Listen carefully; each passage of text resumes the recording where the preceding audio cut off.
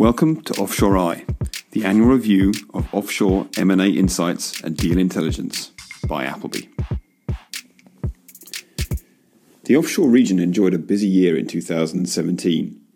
Worldwide, however, deal activity fell just short of the record-breaking figures from previous years. While the circumstances surrounding the timing and background to deal-making is wide and varied, political developments in Washington and Europe have undoubtedly caused consternation.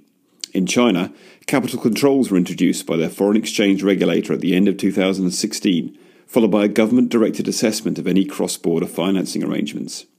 However, the spate of ongoing positive economic news being reported in most regions of the world, along with improved oil prices, has provided a bedrock of confidence. European elections, tax reforms in the US, and Brexit negotiations with the UK have not led to the economic fallout feared by some. In China, the renminbi has strengthened and strategic, prudent deals continue to be approved. The M&A environment. Global activity has declined year on year, but underneath this headline, several regions are experiencing positive growth. Cross-border activity remains a key component of M&A, enabling deal makers to spread risk and expand their global footprint, which is more commonplace and necessary in today's economy. This is particularly true of expansion into emerging markets, which can provide a much-needed source of growth for legacy firms that have reached market saturation in developed economies. Despite the slowdown, the typical M&A motivations remain as relevant as ever: scope for efficiency savings, gaining access to operational sector expertise, upgraded systems and IT structures, and expansion into adjacent industries and geographies. In addition, rapid technological and logistical advances are making industry convergence all the more common, with fintech becoming the new buzzword for this phenomenon. In the face of the substantial global geopolitical uncertainty which has overshadowed 2017, the offshore region's positive performance is all the more remarkable. Offshore has improved its position, with almost 2,800 deals taking place, similar to levels seen in India and Spain over the period, making it one of the busiest years recorded for the region. Offshore deals were led predominantly by acquisitions, although a number of companies also chose to add additional financing firepower by issuing new debt and equity to eager investors. Despite the new regulatory restrictions, China continued to be the prominent acquirer of offshore targets, with the UK, Taiwan and the USA also highly placed. For the year ahead, we believe that the following factors will influence M&A activity. The bull market scenario. Powerful fundamentals are in place: strong corporate cash balances, buoyant equity markets, the continued ready availability of debt financing, while acquisitions are still seen as an easy way to boost revenue and earnings. However, the risk remains of overpaying for assets. Technology disruption. Every industry is being disrupted as companies utilize technology to adapt to changing distribution channels and consumer preferences.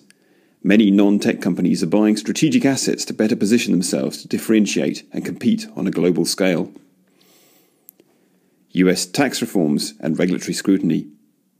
American companies will benefit from the US tax reform, which lowered the headline corporate tax rate to 21% and permitted US companies the ability to repatriate cash.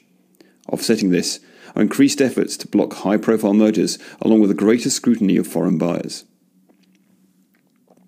Chinese government concern over outbound deals.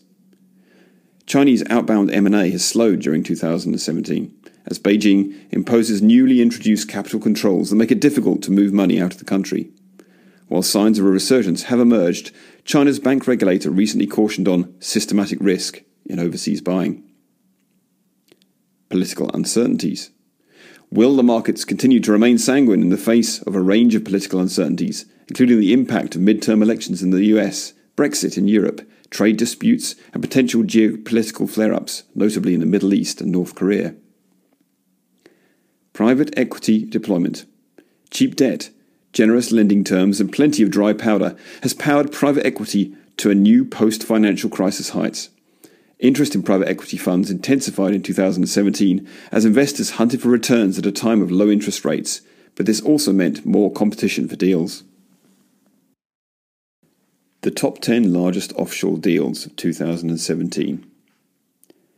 Every deal in the offshore top 10 is worth well over $2 billion. The highest value announced in 2017 was the $6.8 billion purchase of all the issued shares of Bell International, a Cayman Islands incorporated footwear manufacturer listed on the Hong Kong Stock Exchange. Acquisitions in the real estate sector make up the main theme of 2017's highest value deals. Software development also continues to attract significant acquisitions as companies compete to build market share in this rapidly evolving sector. Billion-dollar deals are now a frequent sight in the region, and there were 41 reported in 2017. Less common are mega deals, which are valued at over $5 billion. The offshore region had only experienced one before 2012, but since then there have been 21, including 3 in 2017. Many of these have been in the traditional offshore powerhouses of insurance and mining, but there have also been several major IT purchases. Sector analysis. With over 1,000 deals announced and $71 billion spent, the finance and insurance sector dominates the offshore landscape. Holding companies that own a controlling interest in other companies' outstanding stock make up a considerable part of this sector, along with investment services providers. Funds and banks are also prevalent. There are also a number of fast-growth subsectors. Construction of specialised projects, such as bridges, hospitals, etc., has seen investment of over $16 billion and a significant uptick of interest since 2016. Other fast-growing areas include the computer programming sector, covering themes as diverse as Internet of Things, autonomous vehicles, and blockchain, and the food services sector, which includes companies such as restaurant operators. Both of these sectors saw more than $3 billion of investment. Initial public offerings. In 2016, companies delayed IPOs amid heightened volatility in the financial markets. This pent-up demand was released in 2017, and IPO announcements by offshore incorporated companies are at an all-time high. A typical year sees about 190 offshore IPOs being announced, and there were well over 300 reported in 2017, making it by far the busiest on record. Prior to 2015, the length of time from an IPO announcement through to a successful exchange listing was just 5 weeks. Since then, this figure has leapt up to 4 months, underlining the complexity and caution prevalent in the IPO marketplace at the moment. The top sector for announced IPOs is technical and engineering consultancy, for fundraising to assist with project finance and the acquisition of additional equipment. Another popular field is data processing and hosting, as rapidly increasing demand offers expansion possibilities to companies with available capital.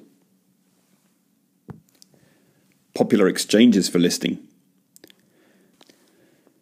Following their initial announcement of intent, 179 offshore companies successfully launched their listing on a stock exchange in 2017, also a record for the region. Offshore IPOs typically occur on exchanges in either the US, London, or Hong Kong.